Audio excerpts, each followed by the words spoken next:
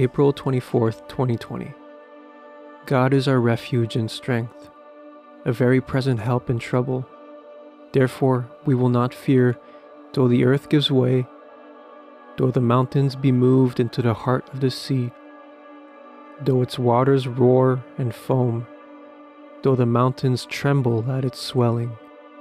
There is a river whose streams make glad the city of God, the holy habitation of the Most High. He makes wars cease to the end of the earth. He breaks the bow and shatters the spear. He burns the chariots with fire. Be still and know that I am God. I will be exalted among the nations. I will be exalted in the earth. Psalm 46 verses 1 through 4 and verses 9 through 10. The lockdown has been in place for well over a month. Financial experts are saying this will be the worst recession since the Great Depression of the 30s. And we ultimately don't know how long this is going to go on for. Our futures are all uncertain. It makes many of us anxious. In his beautiful psalm, there are vivid contrasts that the psalmist wants us to see.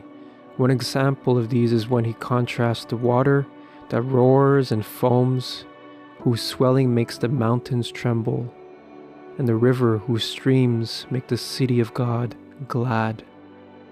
Do you see the difference? On one hand, we have fear of losing what we first believed was unshakable, for example, mountains. On the other hand, we have peace and the joy of experiencing peace. What this psalm is really saying is that this world is decaying, whether we like it or not.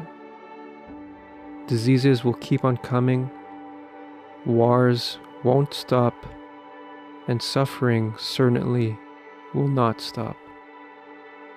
It can't, unless there is a solution to evil and sin, unless all things are restored.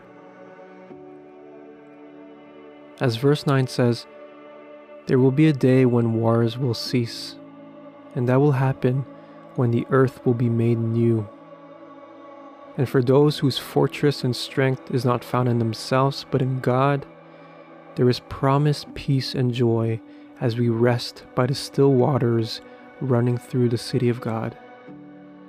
And because we trust in that promise, because we know who ultimately has control over all things, and that restoration is only possible because Jesus took the penalty that we all well deserve.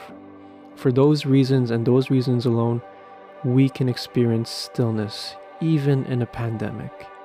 Our anxieties can subside as we experience stillness, because we know that our only security is in God.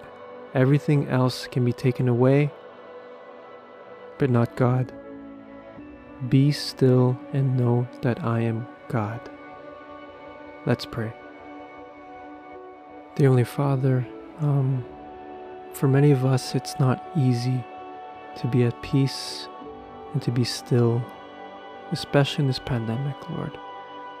Rather, many of us are feeling restless, feeling like we need to hold on to something so we can feel like we have some degree of control. Lord, I pray for all of us, Lord, that we would be able to surrender, Lord, our lack of control in this life and hand it over to you and trust, Lord, in your promises, that we would be able to experience stillness, knowing that you are God, that you hold all things together, Lord. Lord, I pray for this in your mighty name. Amen.